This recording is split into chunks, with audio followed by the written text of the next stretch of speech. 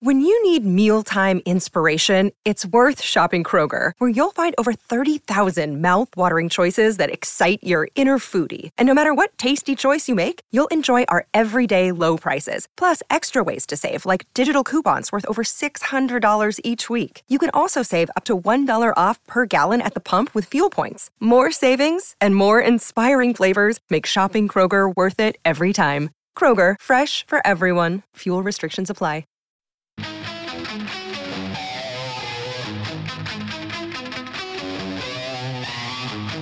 Inside Sports with Reed Wilkins is brought to you by James H. Brown and Associates, Alberta Injury Lawyers. Go to jameshbrown.com. Oh, always great to hear some Van Halen coming back from break. We ain't talking about love. We're talking about trades and the scoreboard. Seattle and Detroit 4-4 with 4 minutes left in the second period. A lot of goals in that one. Penguins and Lightning 2-2 in the second. Rangers up 3-2 on the Senators. Predators up 2-1 on the Panthers. And also in the second period, Boston leading Buffalo 2-0. Boston back home after their Western road trip. Orlov has scored for them again. His sixth of the season came on the power play. Later tonight, Toronto at Calgary as the Flames are trying to keep their playoff hopes alive. They are 5 points out, and they have 21 games left. I have always felt, and I think usually I've been proven right in this situation, which is rare that happens. Once you get into March, if you are more than 4 points out of a playoff spot, that is a lot to make up. I mean, okay, win 3 in a row. Okay, well, the other team might win one of those or maybe a couple. Like, it's hard to make up ground. What else? Wild and Canucks. Canadians play the Kings. The Kings traded Jonathan Quick to Columbus. Columbus has now traded Jonathan Quick to Vegas, so that's of note for the Pacific Division. And the Blues are going to play the Sharks. Just look at the math there. So Calgary has 22 games left. Let's say they have a points percentage of .549. So, you know, they're getting over half their points. They're basically getting 11 out of every 20 points. So let's say the Flames do really well. Let's even say they get 30 points in their final 22 games. If they went 15-7, that's pretty good. So that would get them up to 97 points. Winnipeg also has 22 games remaining. So, you know, they would only need 25 points in 22 games. And so, you know, that's how I'm getting at that. It has to be. It's tough to make up those points once you're, to me, 4 or more behind once you get into March. Oilers tomorrow, as they will be taking on the Winnipeg Jets, 5:30 for the face-off show. Game at 7. I appreciate this guy hopping on tonight because we're on air together a lot, but every once in a while he does a bonus appearance here on Inside Sports, and usually around the deadline. It's Rob Brown checking in. Rob, how are you doing? I'm doing very good today, Reed, and you? I am doing very well. That's like you and I discussed that a lot with the race. How many points are you out? How many teams do you have to pass? Now, the Flames' advantage is they're the best non-playoff team. Like, if they were 5 points out with 3 teams between them, I would imagine Rob Brown's already writing them off. But it's a little different. Yeah, and I agree with you. It gets tougher now because you no longer control your destiny. You need other teams to help you. And the problem that we see a lot of the time is teams that you're trying to catch, and they're not just trying to catch Winnipeg. They're trying to catch Winnipeg and/or Minnesota and/or Colorado or Edmonton or Seattle. The thing is, all these teams play each other. So you're trying to catch right now Winnipeg and Seattle are the 2 teams that are tied. Well, they could play each other. That means one of them is getting points that night. It's not easy. Calgary's going to have to go on a special run. They really are. And we saw how special a run the Oilers went on where they had, was it 2 regulations losses in 18 games or something along that line? And all that did was get the Oilers out of the wild card spot. Right. Like, it shows you how good you have to play and how little you move up in the standings. So the Flames are going to have to do something special. Are they capable? Yes.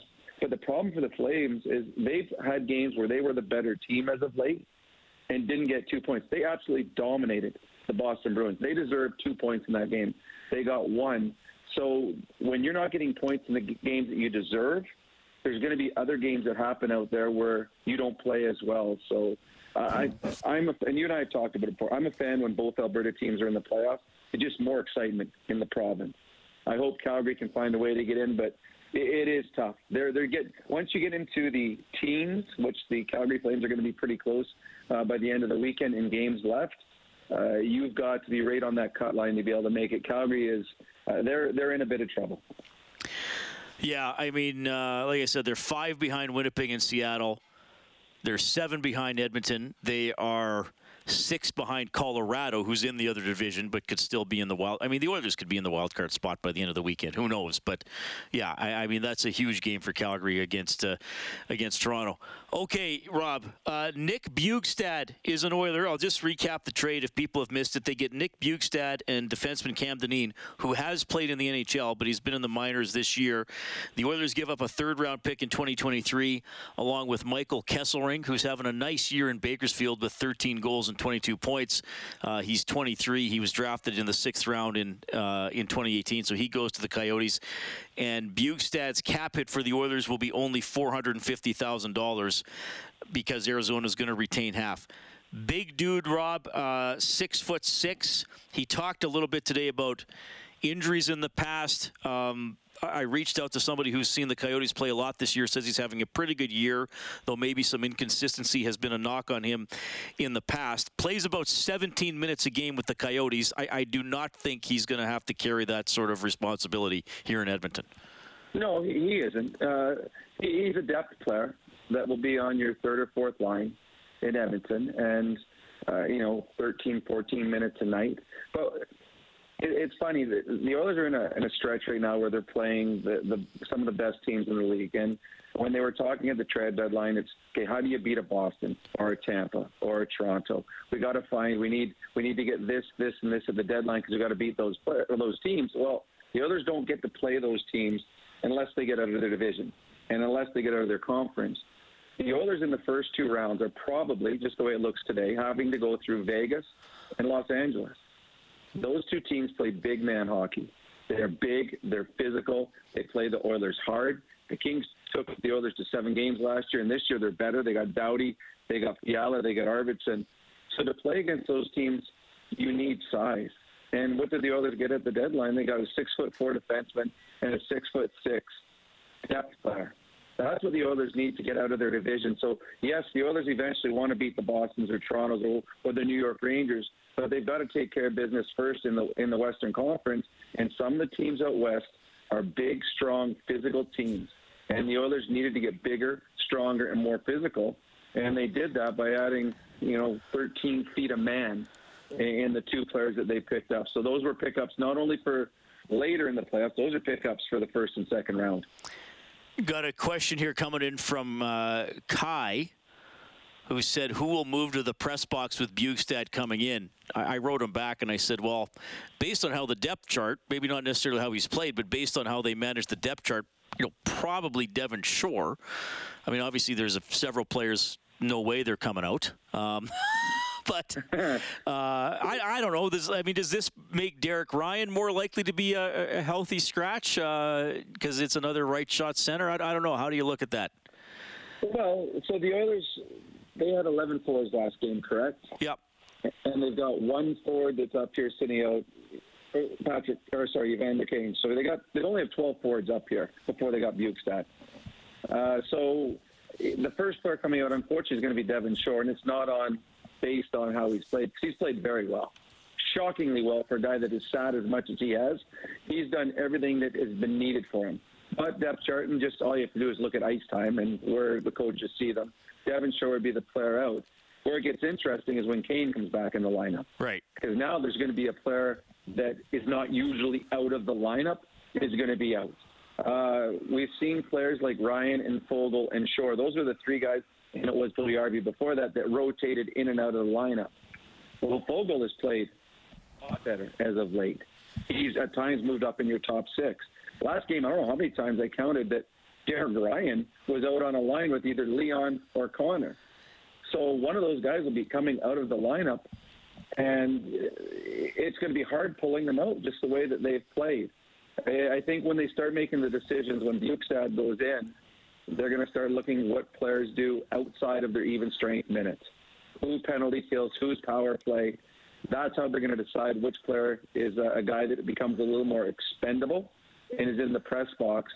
But I guess the easy ones that we've seen in the past have been Foegele and Ryan, which, I mean, based on how they've played, isn't always fair. But I guess when you got a good team, and the Oilers are now a good team, when you got a good team, unfortunately, sometimes good players are out of the lineup. Yeah, and if they go to 12-6, then you might have to pull out a defenseman, maybe Desharnais, who's embraced his role on the team. So here's what I'll throw at you, Rob. The Oilers, to me, like you said, they're a good team. They may even be a very good team. We'll see if they can be great. I've been using that line for a couple of years now. I think the roster they have is pretty good. I think guys are slotted in. Yes, I know people can quibble about this, and this, but pretty good with a couple of upgrades, especially Ekholm. The problem that the Oilers could run into, and knock on wood this doesn't happen, is they are a couple injuries away from Marcus Niemelainen or Brad Malone, or nothing against them, but you know what I'm saying, right? The 21 guys who are here right now, or whatever the number is now, that's not the issue. The issue is a long, battering, bruising playoff run, right? Who? Like, the number 7 defenseman isn't an issue? Fine, it's Vinny. 8, 9, 10. Forwards 13, 14, 15 if needed. You're 100% right. And you look at a team such as Colorado last year, how many players that they had to bring in. They had a number of injuries that went through their team throughout the playoffs. And one of they had, was it Gerard that was out of the lineup for a long period, a great defenseman from top 4. He was out. Well, they had a Jack Johnson that went in, a guy that's played, 1,000 NHL games. He was a depth defenseman. They had a McDermott who was ready to go in, who's played in the NHL for, 7, 8 years. So injuries come into play in playoffs. Absolutely, 100% they do. And that is the fear for the Edmonton Oilers. The Oilers, because of their salary cap, have not been able to fully stock their cupboards with veteran players. They can't go out right now. Like, some teams are going out. Colorado's gone out, got a couple players. Minnesota's got a couple of veteran players they've brought in. The Oilers can't do that because they got no money. They got nowhere to put these guys. Come playoff time, you can call everybody up, but the Oilers have no money to get these players now to put them in the minors. So, yes, 100% you are correct that if the Oilers go on a long run, health will be so important for them, because they will not have the depth players to withstand 3 or 4 injuries where they're bringing up NHL caliber players, guys that have got a ton of experience under their belt. Some other teams are able to do that. Rob Brown joining us then at Inside Sports. Oilers and Jets tomorrow. We're going to have Jamie Thomas on after 7 o'clock to talk a little bit more about the Jets, if they've had a bit of ups and downs lately. All right. We talked a lot about Bjugstad. Let's just circle back to Ekholm. I mean, it's not as if we haven't seen him play a lot. And a caller called in before 6:30 and said, well, remember how good he was when he went to the Stanley Cup final? And I said, well, I don't remember specifically 6 years ago. I just know whenever I've seen Nashville play, he always was one of usually 4 or 5 very good defensemen that they had. I'll say this, seeing him in person, Rob, maybe the most promising thing for me, I think you kind of pointed this out, that maybe you already kind of suspected this. I think his puck skills maybe are even going to be better than I thought.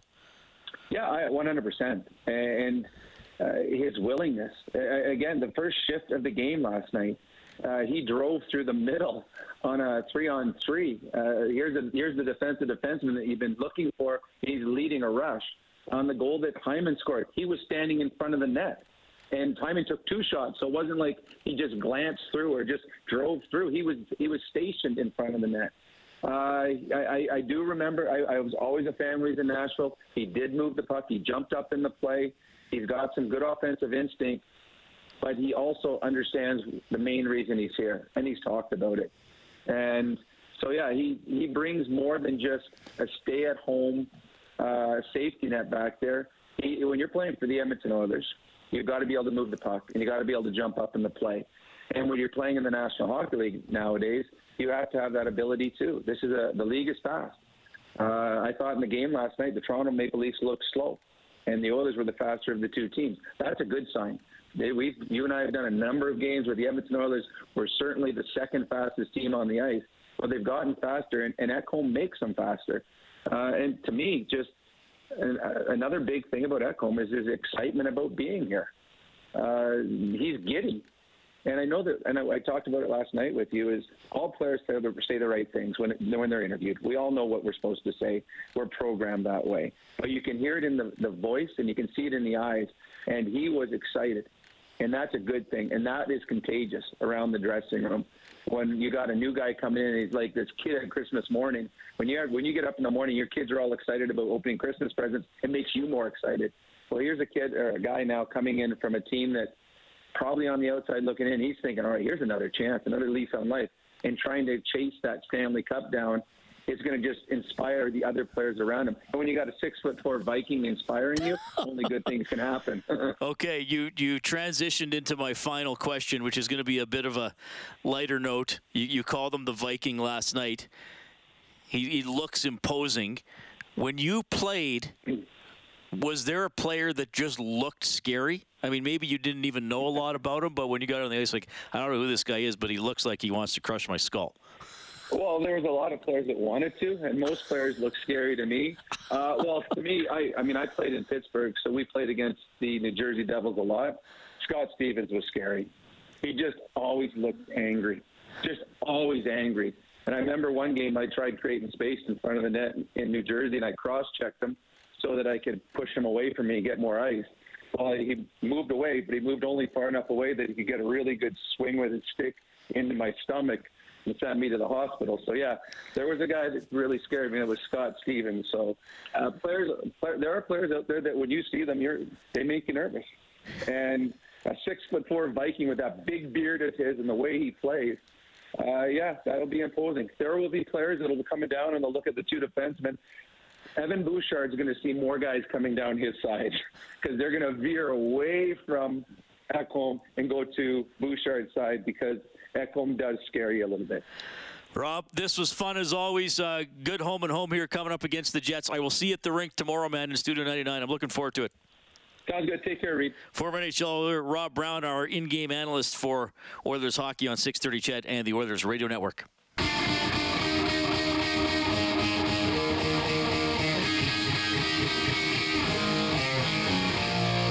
This is Darnell Nurse from your Edmonton Oilers, and you're listening to Inside Sports with Reed Wilkins on 630 CHED. Okay, Nick Bjugstad is an Edmonton Oiler, 6'6", 210 pounds. Plays center, can also play the wing if needed. That's the trade with Arizona today. 780-496-0063. Kellen, what do we have rolling in? Let's get some feedback here. We'll start with Richard, who says he's very satisfied with this year's trade deadline. Ken Holland doesn't say much, but it is obvious by his actions that he feels that this is the first year of our Stanley Cup window. He says he can't remember the last time the Oilers had such an exciting trade deadline. It was only a few years ago that we were still sellers. His only complaint is it would have been nice to get a bona fide face-off man, but who cares about that when we can defend? That's from Richard. Okay. Thank you, Richard. Okay. Kim texts in and says, "Hi, Reed. It seemed like Nurse took more shots on net in last night's game than he normally does. Do you think that the Ekholm effect rubbed off on Nurse? He just seems a little more focused." That's from Kim. Oh, geez. I don't know. I never thought of that. I would think Ekholm would maybe help Nurse just defensively a bit. I think Nurse had 5 shots on goal. I don't know. Kim, that's a good question. I'd have to go back and look at all of Nurse's shot totals. He has had a few games where he's got up to like 3, 4, 5. And Greaser Never Satisfied texts in tonight and says, "Trade Yamamoto. My grandmother could have had a hat trick against Boston." Well, a little-known fact, though, Greaser's grandmother was Gordie Howe. No, wait, I got that mixed up. Anyway. Played on the same line as Punch Broadbent. Yes, that's right. Who had, I think, 6 consecutive 2-goal games over 100 years ago. Connor will try to tie that tomorrow. Okay, speaking of tomorrow, they're taking on the Jets, and Jamie Thomas is going to fill us in on what's going on with that team. Big home and home for these two clubs. It's Inside Sports on CHED.